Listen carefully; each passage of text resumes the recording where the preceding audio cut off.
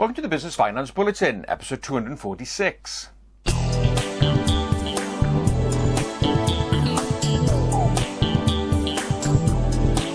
Welcome to the latest Business Finance Bulletin with me, Rob Warlow from Business Loan Services, the commercial finance experts. In this bulletin, FSB calls for Chancellor to take action on late payment, British Business Bank supports alternative lender ThinCats, and Barclays launches Brexit Business Advice Workshops.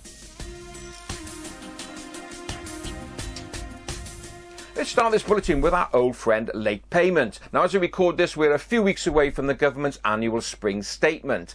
And the FSB is requesting the Chancellor to finally tackle the problem of late payment. And to be honest, I wish he would, because there's lots of other things that we can be talking about. But late payment is such a big problem for small businesses, and the impact that it has on cash flow is huge. So what is the FSB asking the Chancellor to do? Well, there are three things. First of all, it's asking the government to mandate that larger firms have a non-executive director on their board, an NED, whose sole responsibility is to oversee that firm's payment practices and manage their supplier-creditor relationships.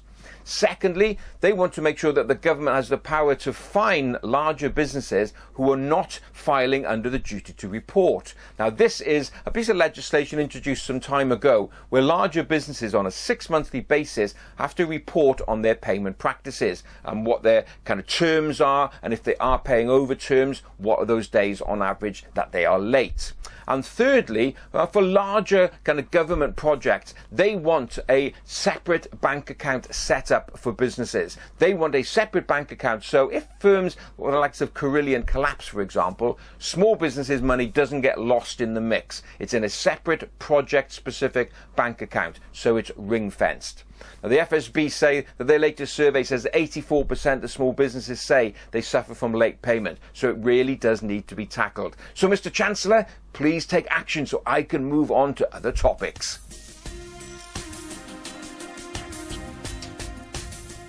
If you're a small business owner looking for an alternative source of finance away from the high street, the British Business Bank, which is home to all of the government's finance-related schemes, has just announced £20 million being made available to ThinCats, the alternative finance provider, for on-lending to UK small businesses. This £20 million has been made available through the British Business Bank's subsidiary, British Business Investments. ThinCats is an alternative peer-to-peer platform, and they support businesses with loans anything from £250,000 up to a maximum of £10 million.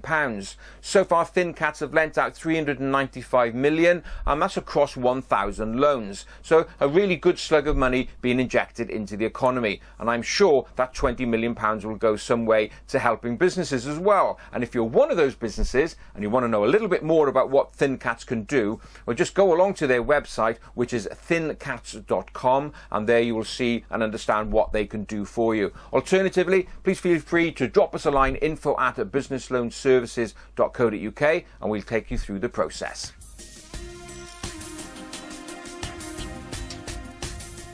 Finally, what bulletin lately would be complete without a mention of Brexit? Well, Barclays Bank has announced that during March it's going to be holding a number of workshops across the UK for its clients all around Brexit. What you can do to manage and improve cash flow, what you can do to manage against fraud, and other business building tips as well, but all with a Brexit focus. So if you are a Barclays customer, you may get an invite through the door asking you to come along to one of these workshops across the country. At the same time, Barclays has also started writing out to many of its small business customers, advising them of kind of pre-approved limits that they may be able to access should we really hit a major crisis at the end of March. So it's good to see that one high street bank is really taking proactive action to support its businesses through what could be a bit of a turbulent time.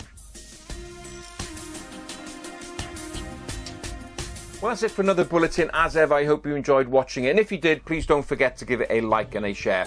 So that's it. Look forward to being with you again next time. In the meantime, have a great, successful and profitable week.